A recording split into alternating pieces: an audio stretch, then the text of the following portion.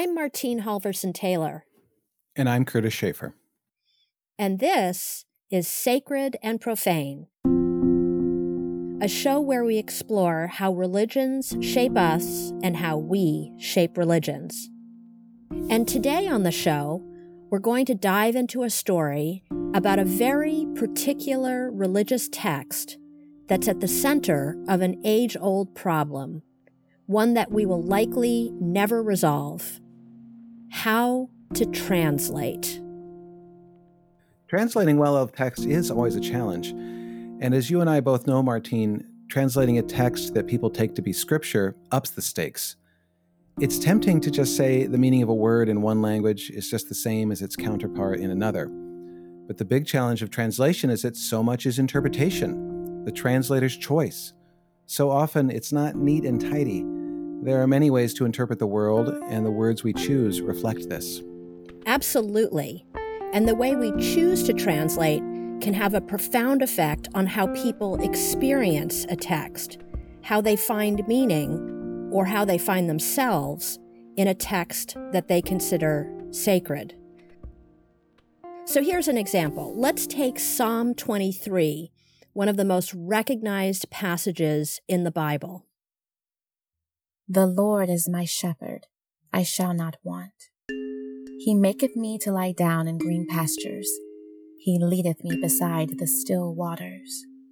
He restoreth my soul. He leadeth me in the paths of righteousness for his name's sake. Yea, though I walk through the valley of the shadow of death, I will fear no evil, for thou art with me. That's the passage from the King James Version, which remains a hugely influential English translation of the Christian Bible. It was a massive undertaking involving dozens of scholars who translated books from multiple ancient languages. It was first published in 1611, and it's never been out of print. Even 400 years later, people have a very emotional reaction to these particular words. For many English-speaking people, the King James Version is the Bible. My preferred translation is the New Revised Standard Version, which was published in 1989. Here's what its translation of Psalm 23 sounds like. The Lord is my shepherd, I shall not want. He makes me lie down in green pastures. He leads me beside still waters. He restores my soul. He leads me in right paths for his name's sake. Even though I walk through the darkest valley, I fear no evil, for you are with me. So I could explain to my students why this is a better, or at least a more accurate, translation of the Hebrew. But in some ways, that's beside the point. To them, this translation, one that gets rid of the these and the thous that we just don't use anymore, sounds off. To them, it doesn't sound like the Bible. For many people reading the Bible, the King James old-fashioned language, the familiar language, seems better. It makes the text sound more ancient and maybe even a little mysterious. Yeah, that's right. So translation decisions do have an emotional impact. And sometimes even the most subtle decisions can also affect the ways we see and understand both the texts we're reading and the contemporary world. Changes in the translation of a single word can change the meaning of an entire passage. Which brings us to an equally well-loved passage of the Bible that has resisted tidy translation for centuries, and that has a lot more at stake. It's a passage from the Song of Songs. I first fell in love with the book of Song of Songs because of its deep, rich, complex, nuanced, possible meanings. It is about a multiplicity of things. It is about, in many ways, what the reader brings to the text. That's Dr. Renita Weems, the renowned scholar of the Hebrew Bible, and she's also an ordained pastor. You want me to read it now? Yeah, that would be great if you would read aloud.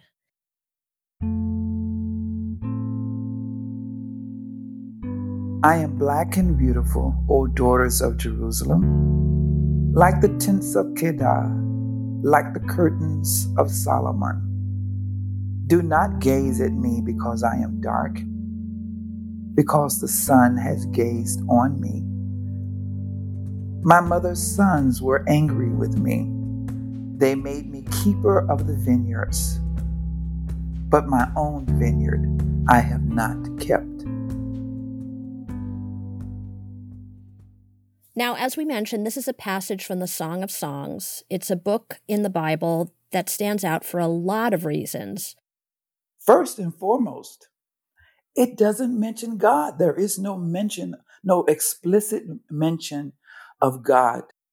That absolutely stands out in sacred texts otherwise, books otherwise, where God or the deity is mentioned all the time. And it's about love. It is about sex and love and power. Now, some have said that it's an allegory for the love of God, and it has certainly been read that way for millennia. But it is, on an ancient and literal level, a collection of songs about earthy human love, erotic desire, and sex, about a woman who knows she's beautiful and desirable, who is very comfortable in her own skin. And given who she is and where she comes from, she is dark-skinned. A black-skinned lovers who are in love with each other, who are coquettish toward each other, who are romantically involved with each other, but also whose love is elusive.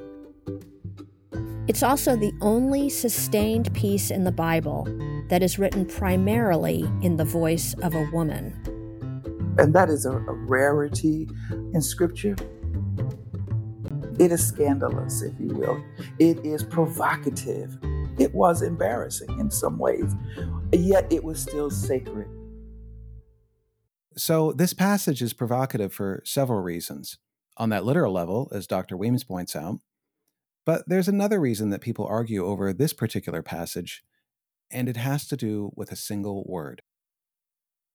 It is about that vav, isn't it?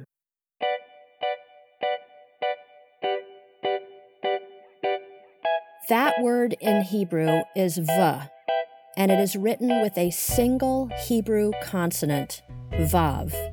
It's a tiny conjunction, but it packs a punch, because it has been translated one of two ways. Dr. Weems translates that word as and. I am black and beautiful, O daughters of Jerusalem. But, and this is important, in written Hebrew, va can mean and, but it can also mean but. And that's how it's translated in the King James Version, as but. Is it and, or is it but? Here I think is where we bring our own cultural baggage. The verb itself is neutral. It can be translated as and it can be translated as but. So the Bible is full of these short but meaningful descriptions that are strung together with this same conjunction. Let's take this one from 1 Samuel 16:12, where a young David is first described. And he sent and brought him in. Now he was ruddy and withal of a beautiful countenance, and goodly to look to. So here the King James Version is happy to translate the Hebrew conjunction va as and. That makes perfect sense looking at the Hebrew. But think for a moment about how the meaning would change if we translated it as but. He was ruddy but beautiful, as if his ruddy complexion were a problem. I've never seen a description of David where that conjunction was translated as but handsome. So it's clear that translators don't see a contradiction between his coloring and his attractiveness. But the King James translators seem to imply there is a contradiction between blackness and beauty in the Song of Songs. The woman can't be both black and beautiful. She must be black but beautiful. Yes, and as we know, in English, skin tone is often linked to beauty. Think of the word Fair, as in mirror, mirror on the wall, who's the fairest of them all. Fair has a double meaning here, as both white and beautiful. English idioms often use blackness and darkness as the metaphorical opposite of fairness. The idea that white was beautiful and black was not was already a well-worn image by Shakespeare's time. So much so that when Shakespeare wrote a series of sonnets to an anonymous woman with dark hair and olive skin, many of them boil down to, "She is black but beautiful." In the old age, black was not counted fair. Or if it were, it bore not beauty's name. But now is black beauty's successive heir, and beauty slandered with a bastard shame.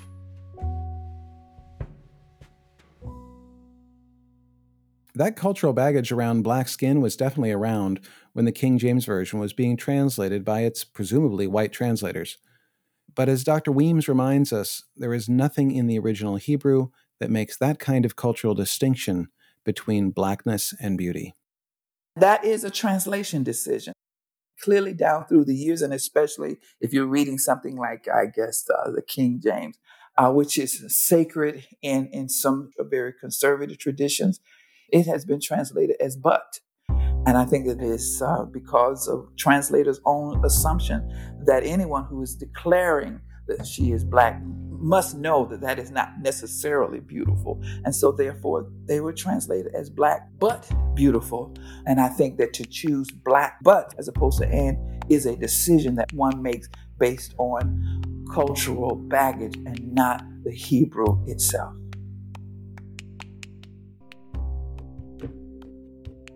So, by the way, this is not a new problem. Right from the start, people argued about translating these and other well-loved poems and stories from the original Hebrew into Aramaic, into Greek, and so on. They were anxious about it because translations fundamentally change a text, and we can see that in this single word as we move from the written Hebrew into other languages. In Greek, the phrase was black and beautiful. Latin translators decided on black but beautiful. So we might be tempted to see this "and" translation as a more modern fix because it recognizes that blackness and beauty are not mutually exclusive, a translation that perhaps echoes the public discourse around race coming out of the civil rights movement. But Martine, doesn't that switching back and forth in the Greek and Latin versions really show that translation is something every generation has to reevaluate? Yes, and we should mention that while there were ancient translators who went with black and beautiful, there are still scholars today who translate that conjunction as but, a but that does violence. Take the Revised Standard Version, which is a popular American translation from the 1950s. I am very dark, but comely, O daughters of Jerusalem, like the tents of Kedar, like the curtains of Solomon. Do not gaze at me because I am swarthy, because the sun has scorched me. My mother's sons were angry with me. They made me keeper of the vineyards, but my own vineyard I have not kept. In this Revised Standard Version, we can also see major differences in the adjectives. And I think here we see the power of a translation to change our impression of what the text is about. We bring our identity with us, our experiences with us. We have also brought historically down through the centuries our own racism, our own racial biases, our own sexist biases. As Dr. Weems shows us, it's not only that translation is power, but also translations that are not quite right, that don't capture the nuances of the original, they can have profound consequences. I am very clear some of these are translation issues, and I hope that I'm able to bring some of the best of my own training and work. For example, in this translation here in verse 5, to be able to help my audience who oftentimes, though not exclusively, audiences that I tend to work with most are fairly conservative in their reading. And if they are those who believe that the King James, these and thous and hitherest, that is the language of God, that it is the divine language, then it is my task, it's my responsibility and my joy to be able to help them understand that these are translation issues, and to be able to bring the best of my own work as a Hebrew scholar, as someone who reads Hebrew, to bring to my audiences what the original Hebrew actually says, or the range of meanings within the original Hebrew. I like to say it that way. I want them to see that this is rich and nuanced and complex language. This is not narrative prose. This is poetry. Translation can show us in ways that might surprise us not only the diversity, but the joy and the openness of the ancient world. But it can also reveal its misogyny and its prejudice. I mean, as precious as the Bible has been for someone like me, has been formative for me, been an important part of my formation, it has also bruised me. It is very much so patriarchal. It is very much so places there that are misogynistic. But there are also places I have found, as a young woman who grew up in a Black church tradition, I've also found some beautiful, healing, transformational portions of the text. Song of Songs certainly has been one of those particular kinds of books. For those of us who have been on the margins, we have found a book that helps us to talk about race in the Bible, racism, and as a Black womanist scholar, also sexism. So one of our graduate students found a remarkable passage from Martin Luther King's writings, and I would love to just read it. Of course, I can't do it in his cadence, but it gets to this very question. He says, "I come here tonight to plead with you. Believe in yourself and believe that you are somebody. Somebody told a lie one day. They couched it in language. They made everything black, ugly, and evil.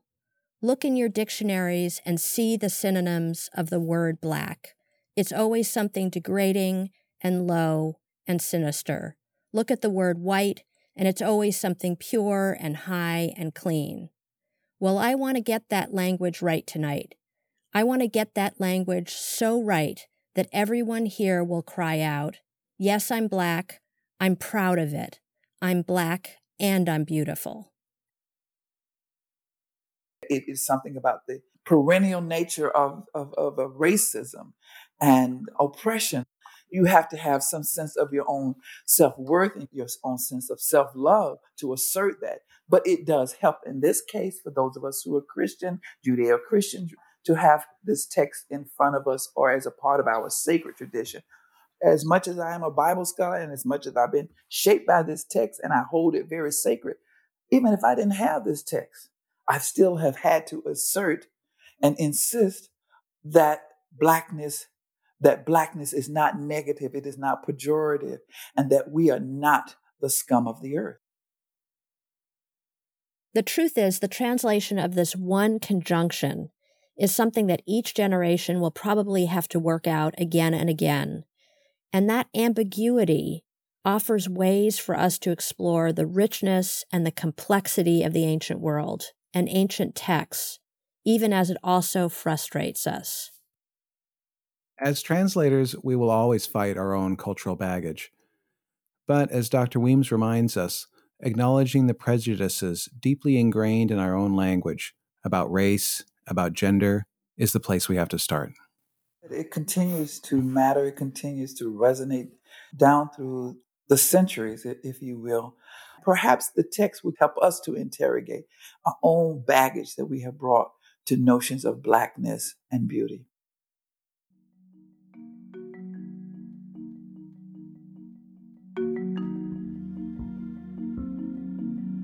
Sacred and Profane was produced for the Religion, Race, and Democracy Lab at the University of Virginia. Our senior producer is Emily Gaddick. Our program manager is Ashley Duffalo. Kelly Jones is the lab's editor. Special thanks to Ashley Tate and Helen Buckwalter for their research assistance. Today's guest is Dr. Renita Weems. You can find some of her scholarship on our website, and you can find her show, the Womanist Salon Podcast, on iTunes. Music for this episode comes from Blue Dot Sessions. You can find out more about our work at religionlab.virginia.edu or by following us on Twitter at The Religion Lab.